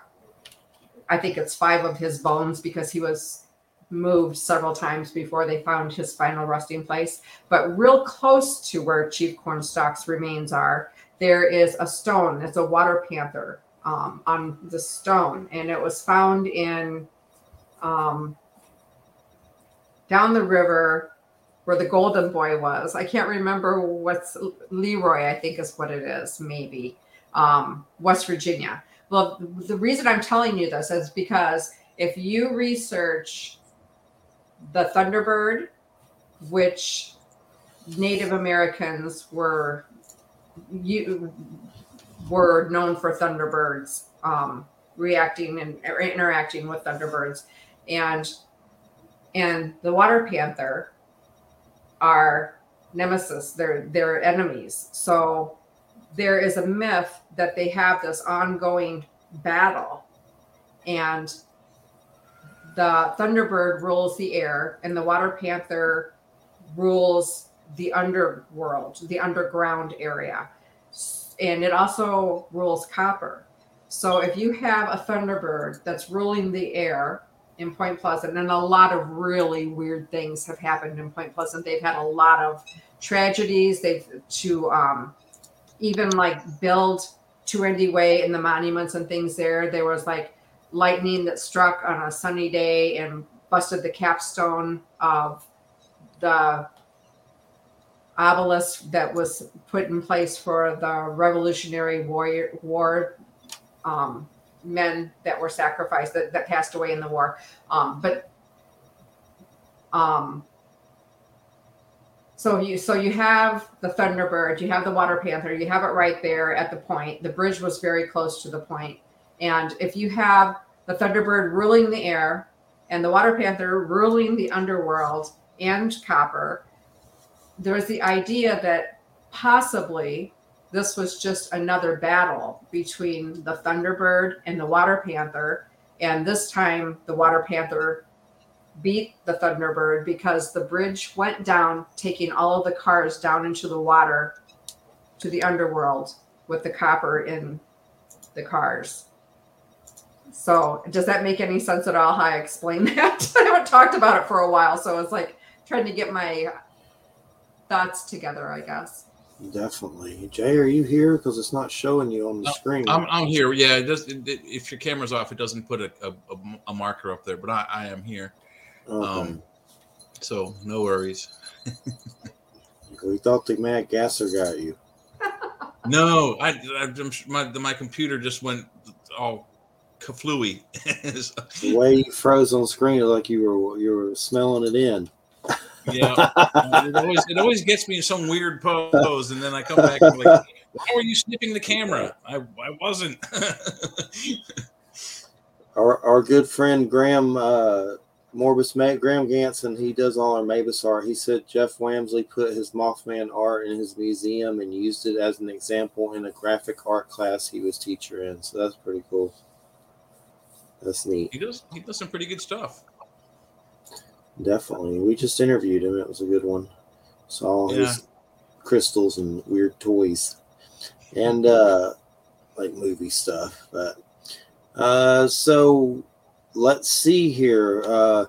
Trying to look through some of the names here that we is there anybody in the book you'd like to talk about that we haven't maybe talked about yet? I know I see a lot of different names. I'm looking through the contents and everything. Is there anything you'd like to share that comes up that you want to talk about? I think, Jimmy Wedge to me was really kind of the centerpiece of the book because his loss was so profound. Losing both mom and dad was just a really traumatic thing. And he turned his life really into a testament of what his parents were able to instill in him at a very young age. They gave him a strong work ethic, a good sense of family. He and his siblings were pretty much grown. He was the youngest, but he was 25 at the time. But I mean, he really talked about how they were a close family, but a very independent family. And he was just a tremendous interview and quite a character. I'd say that his interview was probably one of the most fun that we did. And really, he first called me and told me he lost both his mom and dad, I was kind of in a place of, wow, I'm going to have to be really careful with this gentleman. What a profound loss. And yes, it was a profound loss, but he's accomplished so much in his life. He's got grown kids. He's got grandkids. I mean, he's a happy guy, and he had some fun stories. So Jimmy was a really good interview, really tremendous. Rick Handley is the roads commissioner in Mason County, right there in Point Pleasant. He gave us a very excellent interview as well, too. Denny Bellamy is a character and a half. I think he's the longest interview out of all of them. But boy, what fun we had with him. We sat down with Denny before the formal interview began. He started telling stories. He went on for an hour before we even started our formal questioning. And then after the questioning, he invited us back to his house. We sat out at his house visiting with him, and his wife came home, and we sat with them till 11 o'clock at night. And to me, that's just a testimony of the hospitality of Western Virginia people. I mean, we'd never met Denny before we before we asked him to be a part of this project, and he treated us like we were best friends. So who comes to mind for you, honey, that I haven't mentioned? Mark. You haven't spoke about Mark. Mark Griffith, yeah. Do you want me to talk about Mark a little bit? So we mentioned Mark briefly when we first got started. When we first pulled into Point Pleasant in July of 2016, we arrived in town a little bit after 5 o'clock. Point Pleasant's a really small town. Everything was shut down. The museum was already closed. But Jackie noticed that there was this little lady inside this restaurant that she said wanted to talk to us. So after a couple of attempts to convince me to do this, we went into the restaurant and we started talking to her. That was Carolyn Harris. But Mark Griffith was right there with Carolyn. And Mark is a gentleman that he's become almost like family to us. In fact, Jackie would tell you that he reminds her very much of her brother, who's since passed on a few years now. But Mark is he's a good old Southern gentleman, and he's just fun to talk to. And whenever you ask him how he's doing, he says, I'm fine as frog hair. I mean, he's just your typical West Virginia fella. And he keeps up with me. I hear from him at least once every couple of weeks. He's been calling, and we've been visiting now for the last 6-7 years and interviewing him. We wanted to kick off the book with an interview of him because obviously we couldn't interview Carolyn because she'd passed on. He was the closest thing that we had to Carolyn Harris, and he's just a really good friend of ours. But Susan Sayer works for Jeff Wamsley in his businesses. She's a retired school teacher. She did a tremendous job for us. Linda Lane and Marva Bailey both are from the Gallipolis side of the river, but they both had tremendous stories. We really enjoyed meeting with them. We keep up with Linda on a pretty regular basis. In fact, when we were at the Mothman Festival back in September, Andy, Jackie, Linda, Marva, and I all sat on the side of the Ohio River on the Gallipolis side and just sat and visited. It was a lot of fun. We had a wonderful time there. And little Charlene Westwood was such a sweet little interviewee. When we first met her, it was our last day in town before we headed back home back in September of 2021. And she's just a little lady, a little older lady. She lived in a high rise right there by the river. And when we got to her residence, she just started walking. And we're like, where's Charlene going? Because usually we sit down with people and interview them, have conversation with them. She started walking down towards the river. She was going to show us the whole town.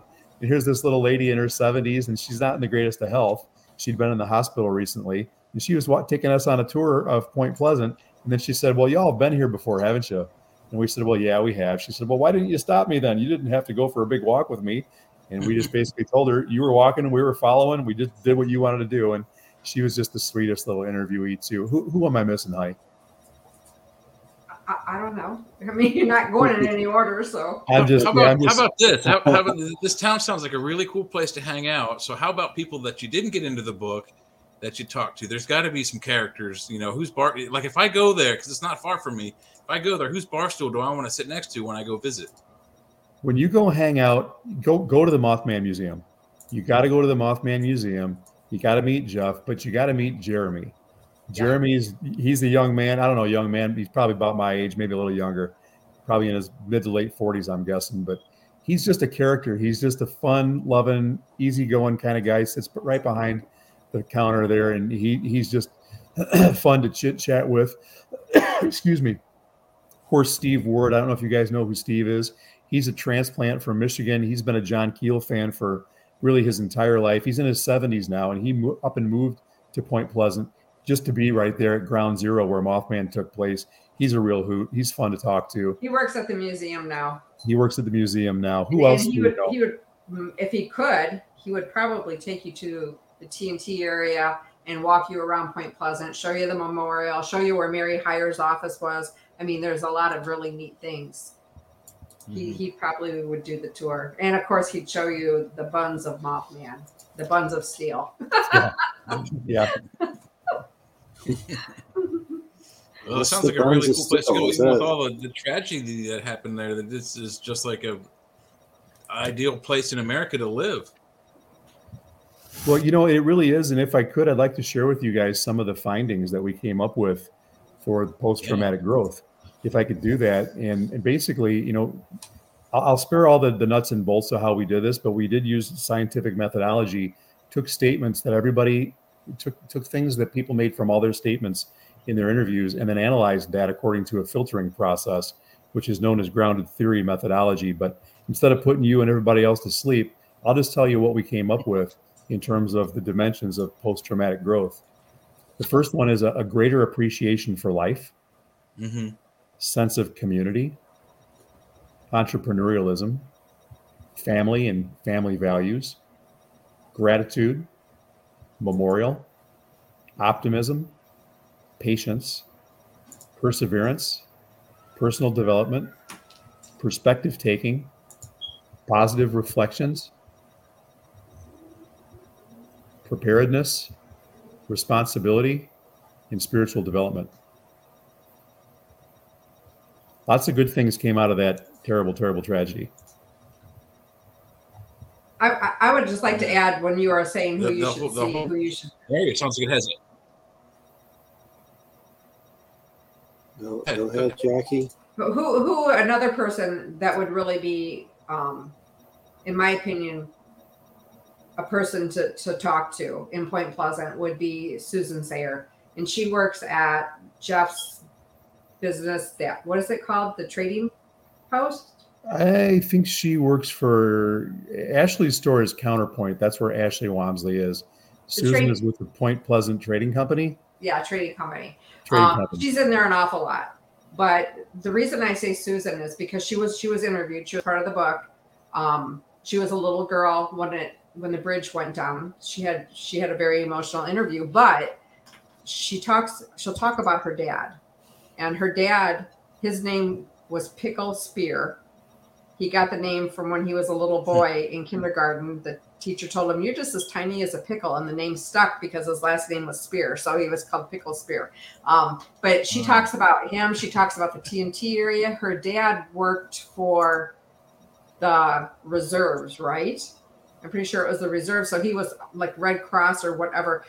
I think it was the reserve, the Army Reserve, and he was called out on duty all the time whenever there was strange things going on, or tragedies or an emergency or whatever, and he was gone an awful lot just taking care of that stuff.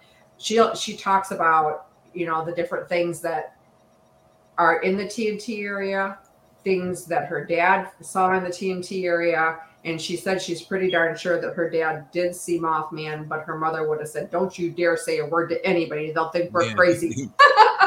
But she's really got a lot. Huh? I said, well, I was just emulating what the wife would have said. Keep that to yourself. Oh, yeah. She's got a lot of stories, and she's just really a lot of fun to talk with.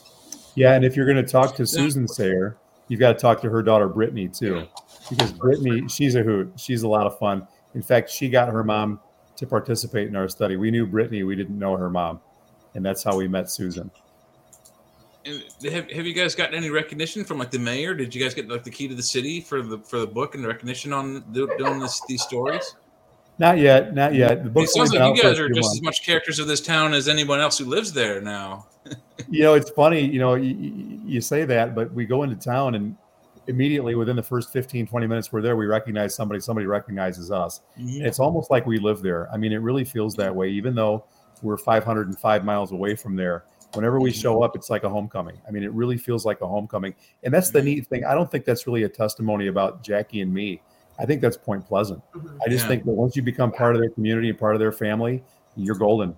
And they treat you like that. And we're just so fortunate to have, friends there that we can go hang out with. And it's like a big family reunion. Yeah. And all the things you described as the scientific, results you got, all those descriptors, it sounds like that Point Pleasant has 100% of all of that.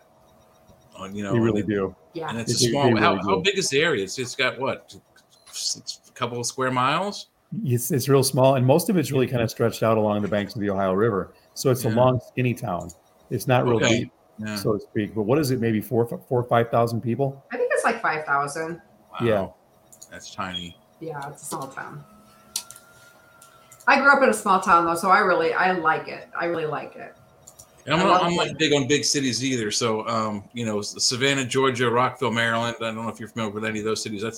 That's about the breadth and scope of my wanting to be in a city. Nothing bigger than that. And there's something else about that town. This is pretty unique.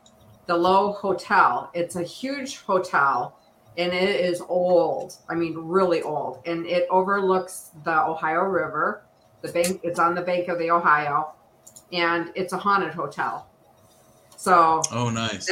That's something. There's a Captain Jim that's seen in some of the rooms. There's a tricycle that can be heard. Jeff was taking us through the hotel.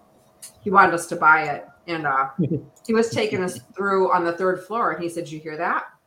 And you could hear like a squeaking noise. He goes, "There's a tricycle that's heard going down the hallways here." So I was like, I didn't know it was a tricycle, but it was a squeaky noise, so it wouldn't surprise me. Very old hotel. It's pretty cool. It's not updated. If you want something updated, don't stay there, but you can have experiences there. So it's something fun to do. It's beautiful when you walk into it. It's just the main lobby is just gorgeous. The stairways are gorgeous. So there's a lot of really pretty things about the hotel. Yeah, the coolest towns have landmarks like that have a haunted nature aspect to them. I went to school in Savannah, Georgia, and there are several places down there. There's the Pirate's House restaurant, which allegedly is extremely haunted and has actually scared patrons out of the building. So I guess if you get scared enough, you get a free meal. But you don't find a lot of cities like that have that kind of character. I mean, I'm talking on one hand, the cities I've had that kind of experience were Connecticut, Savannah, Georgia, Potomac, Maryland, where I grew up, because it was like literally before it grew up, it was a literally one stoplight town. There was one crossroads, one stoplight, and it used to have one of those ones that was a four-sided. You don't see those anymore. They had the lights on all four sides. And these little tiny, cool little hamlets are disappearing by the wayside all over due to our technology and our growth. And I mean, one day I think Baltimore and Washington D.C. are going to be one giant city because they're just spreading across the state of Maryland like a virus. You know, when you say that, that's so true. Small towns just are becoming non-existent. You don't even shop in small towns anymore. But Point Pleasant is coming back. I mean, Susan said in her interview, slowly you saw the shops closing, the stores closing, and it was really sad that everything was just going away. And she said maybe that would have happened with the malls and stuff like that anyway. But now, because of the Mothman, Point Pleasant is growing. People are coming there. I mean, 30,000 people at the Mothman Festival this last year. So, and they're busy all year round. People are coming to Point Pleasant. So that's pretty neat. And the Mothman Festival, is it every year the same weekend? Yeah, the third weekend. And of which? September. Oh, okay. September, and it's really a nice, clean festival. It's not like dark. One thing I told Jeff is I was just so impressed with how clean the town was. I mean, the downtown area. Never one time did I go to the bathroom and have a nasty toilet or no toilet paper or paper towels all over in the restroom. You know how it gets when there's a lot going on in town? Not one time. You didn't walk down any street or walk past any vendor for food or anything where you saw garbage overpiling or somebody dropped a cup and it was left there. Around the Mothman statue, people put down their drinks to get their picture taken with the statue, but they were on it, and they were all volunteers. All the people from Point Pleasant that volunteered kept that town clean, and it was really impressive. It's a neat town. It's just really super neat. And I'll tell you something else that we found out at the Mothman Festival. Jimmy Joe Wedge's niece, I think, or cousin, stopped and talked to us for a while, and she lives the cemetery is in her backyard, and she sees ghosts all the time. And her boyfriend that lives with her said he doesn't ever see anything. He said, except for one time, I'm looking out the window and I see a procession of school kids marching past in the backyard. So that was pretty cool. So we got to talk to her, and we got to go visit her next time we go back. Speaking of ghosts, we mentioned that we were on the banks of the Ohio River with Marva and with Linda, Jackie, and Andy. We didn't know Andy was coming to the festival. He hadn't been to the festival for many years. He surprised us. He said, hey, I'm going to show up and help you guys out. So he kind of came and showed up and helped us out, but he didn't make travel plans ahead of time. So he had to go camp out. He wasn't able to get a motel room. And he camped out in the TNT area, and he was up like 5:30, 6 o'clock in the morning, and he saw a ghost in the TNT area and told us all about that too. Yeah. This is starting to sound, because Skinwalker Ranch is 3,000 miles from here. This is sounding like the place to go and hang out. Yeah. This is Skinwalker Ranch of the East. Mm-hmm. Yep. Yeah. They actually call it the Roswell of the East. It's become such a big paranormal mecca that it's like it rivals Roswell now in terms of turnout and popularity and all those types of things. Yeah, I mean, Roswell is old news anyway. When did that happen? 1947? Yeah. When the Mothman sightings and stuff were happening, how did the police and stuff react? Because I know Small Town Monsters, the guy that wrote the book last week, Bruce Hallenbeck, is from Small Town Monsters, and they do those DVDs and they put out a book. But what's interesting about all that is these towns, how the police and the people react when these things happen. And then, of course, over time, it evolves to a parade and a buy one, get one Bigfoot burger or tire special. But it's just weird how these towns have these things. And Mothman, I believe, genuine stuff's happening. But you don't know for every town. Every town there's all kinds of different ones. Was it Chestnut Ridge? That's a weird one with UFOs and Bigfoot and craziness. And they have like memorials and, the plaques like you'd see at a national park for it and stuff. But what happened with the police and stuff? I mean, was there a lot of activity from that and people freaking out? Well, two things, Jeffrey. Now, when the Scarberries and Millettes raced from the TNT area with Mothman hot on their trail, they ended up at the police station, and they all gave police reports. We were talking earlier a little bit about Bob Lazar and how he's never wavered in his story. They took these 4 kids. They were 2 married couples, but they were young, 18, 19 years old, and they put them into separate quarters. And they basically interviewed them trying to see if people were making stuff up. And not one of them varied from the story. The stories were very, very similar. They never wavered one iota from what they stated originally. And their police reports and copies of them are in the Mothman Museum now. So you can see them. And I think Jackie had identified, was it 13 pages of script? Which is that number 13 pops up all the time when it comes to the 13th I-bar, mile marker number 13 on the highways around the area are the ones that are advertised as you're approaching Point Pleasant, 13 miles to Point Pleasant. I mean, this number keeps popping up. But to answer the question, really, the police believed these kids because they weren't the kind of kids, they weren't the kind of people, not even just these 4 people, but the other ones who came forward weren't the kind of people to make things up like this. And again, getting back to what we talked about a while back, they didn't stand to really gain anything. Getting notoriety in the 1960s for seeing crazy stuff like this, that was not the deal.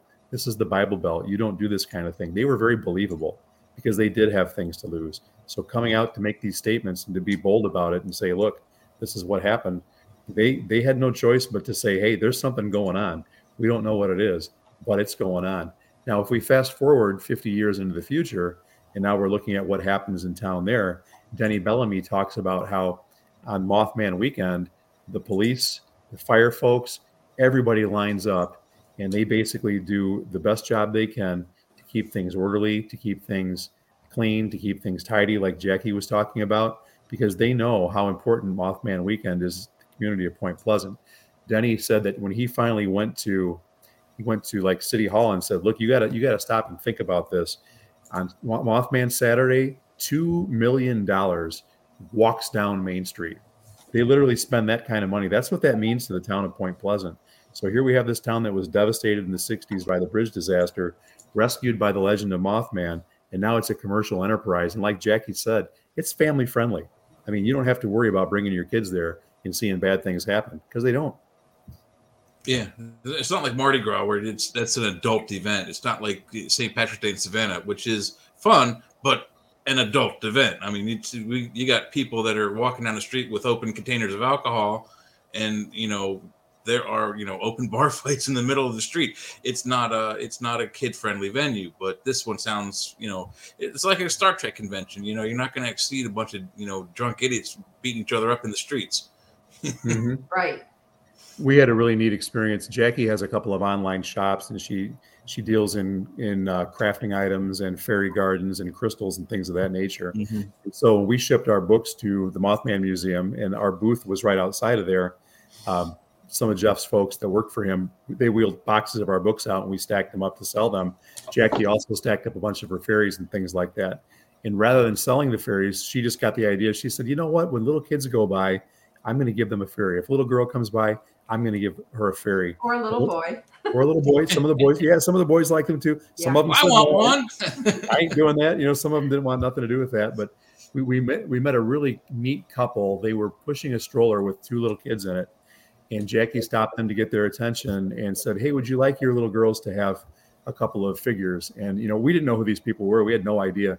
They were very gracious. They were very thankful. Turns out the guy's name was, I think is Anthony Holmes. Is that it? Their last name, Holmes? Yeah. Yep. Anthony has been on the History Channel talking about the Amityville Horror. He was friends with Ed and Lorraine Warren, and just a complete gentleman. His wife was super cool, and they actually gave their presentation Saturday night right before we gave our presentation to talk about our book. So that just kind of cool the way things worked out that way. That's synchronicity right there. Well, and you don't know who you're going to see, because I don't know if you've ever watched Hellier with the Newkirks. It's a 2-season thing that they did, show that they did, and there's a guy named Tyler Strand on there, and Tyler's like the hot guy of the show. I mean, all the females are like, "Oh, Tyler," Bill says, "Do you see Tyler Strand just walk past?" I'm like, "No." And I said, if Tyler walks past again, we were giving out buttons too for, PRP, Phenomenology Research Professionals. And I said, if Tyler walks past, I'm going to stop him and tell him he's going to want one of these buttons. Tyler walks past. I'm like, "Tyler!" So I got a picture of Bill and Andy Colvin and Tyler Strand. And that was like the highlight for me. But then after he walked away, I'm like, I didn't get my picture with him. But so you don't know who you're going to meet there. There's like all kinds of semi-celebrity type people. We were right across from us was Lyle Blackburn, and next to him was, who was next to him? Ken Gerhard. Ken Gerhard, yeah. And then Nick Redfern was right down the way too. So we visited with Did you see Nick Redfern? Yeah. Yeah, Nick Redfern was there. Nick Redfern. Yeah. Oh, Yeah. we know him. We've interviewed him several times. Yeah, just standing there talking to him. Kind of hard to understand with his accent, but Scottish accent, yeah. Yeah, we figured it out. Yeah. I'm part Scottish, so I get him. I thought he's British. He's Scottish. He is British. Is he? He's British. I think he's Scottish. He's mostly British though, because I remember he might be a mix of some things, but definitely British It's is a there. British Isle. I just know he has an accent. But it seems like wasn't yes. he wore a stocking cap, I think, that said the Ramones, and then he had a T-shirt of a different punk band, but I can't remember who the other one was. But he was fun to talk to. No cowboy hat. No, he didn't have the hat. Or cryptozoologist hat, or whatever it is. I think didn't only Lyle have the black hat? I don't think Ken was wearing his, was he? Ken had his hat too. Did he? Yeah. Yeah. All I don't right, think he wore it the entire time, but. Well, everybody, I got to close out. It's been a great show. Thank you so much. And the name of the book is Bridging the Tragedy, Silver Linings in the Mysterious Ohio River Valley, a psychological study of post-traumatic growth. You have any links you want to give out or anything? Go ahead, dear. Well, the book is available on Amazon for anybody that's interested. And if people don't have an Amazon account and they want one, on Facebook, we have a Facebook page, Phenomenology Research Professionals. You can contact us through that, and we will ship a book for $20. That's what they cost on Amazon. There's no shipping on that. And our email address, if they would prefer to contact us through that, is 2022prp@gmail.com. Well, I appreciate it. It's been a great show. Thanks so much. And keep us in the loop on any future endeavors for sure. We've enjoyed it. Thank you. Good to see you again, Jeffrey. Thanks for having us. Jay, nice to meet you. Great talking to you guys. And it was great. I'm usually a little more peppier. I've had some weird headache all day, all day since I woke up this morning. It's like, will this damn thing go away? Like, it sucks. Did ibuprofen, trying to coffee at some, see if it was a caffeine. It went away a little bit, still there. Best thing ever is chocolate syrup and Pepsi. Sounds gross, but seriously, chocolate syrup in a glass with some ice, put some Pepsi. Get a big glass because it's going to foam up. Did you learn that from Bigfoot when you saw him? Is that a Bigfoot? Is that a Bigfoot secret? It works. I never heard of that. It's a huge boost of caffeine to your brain. It works.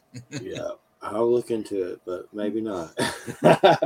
Everybody have a good weekend. Thanks for listening. United Public Radio. You can go to churchofmabusradio.com.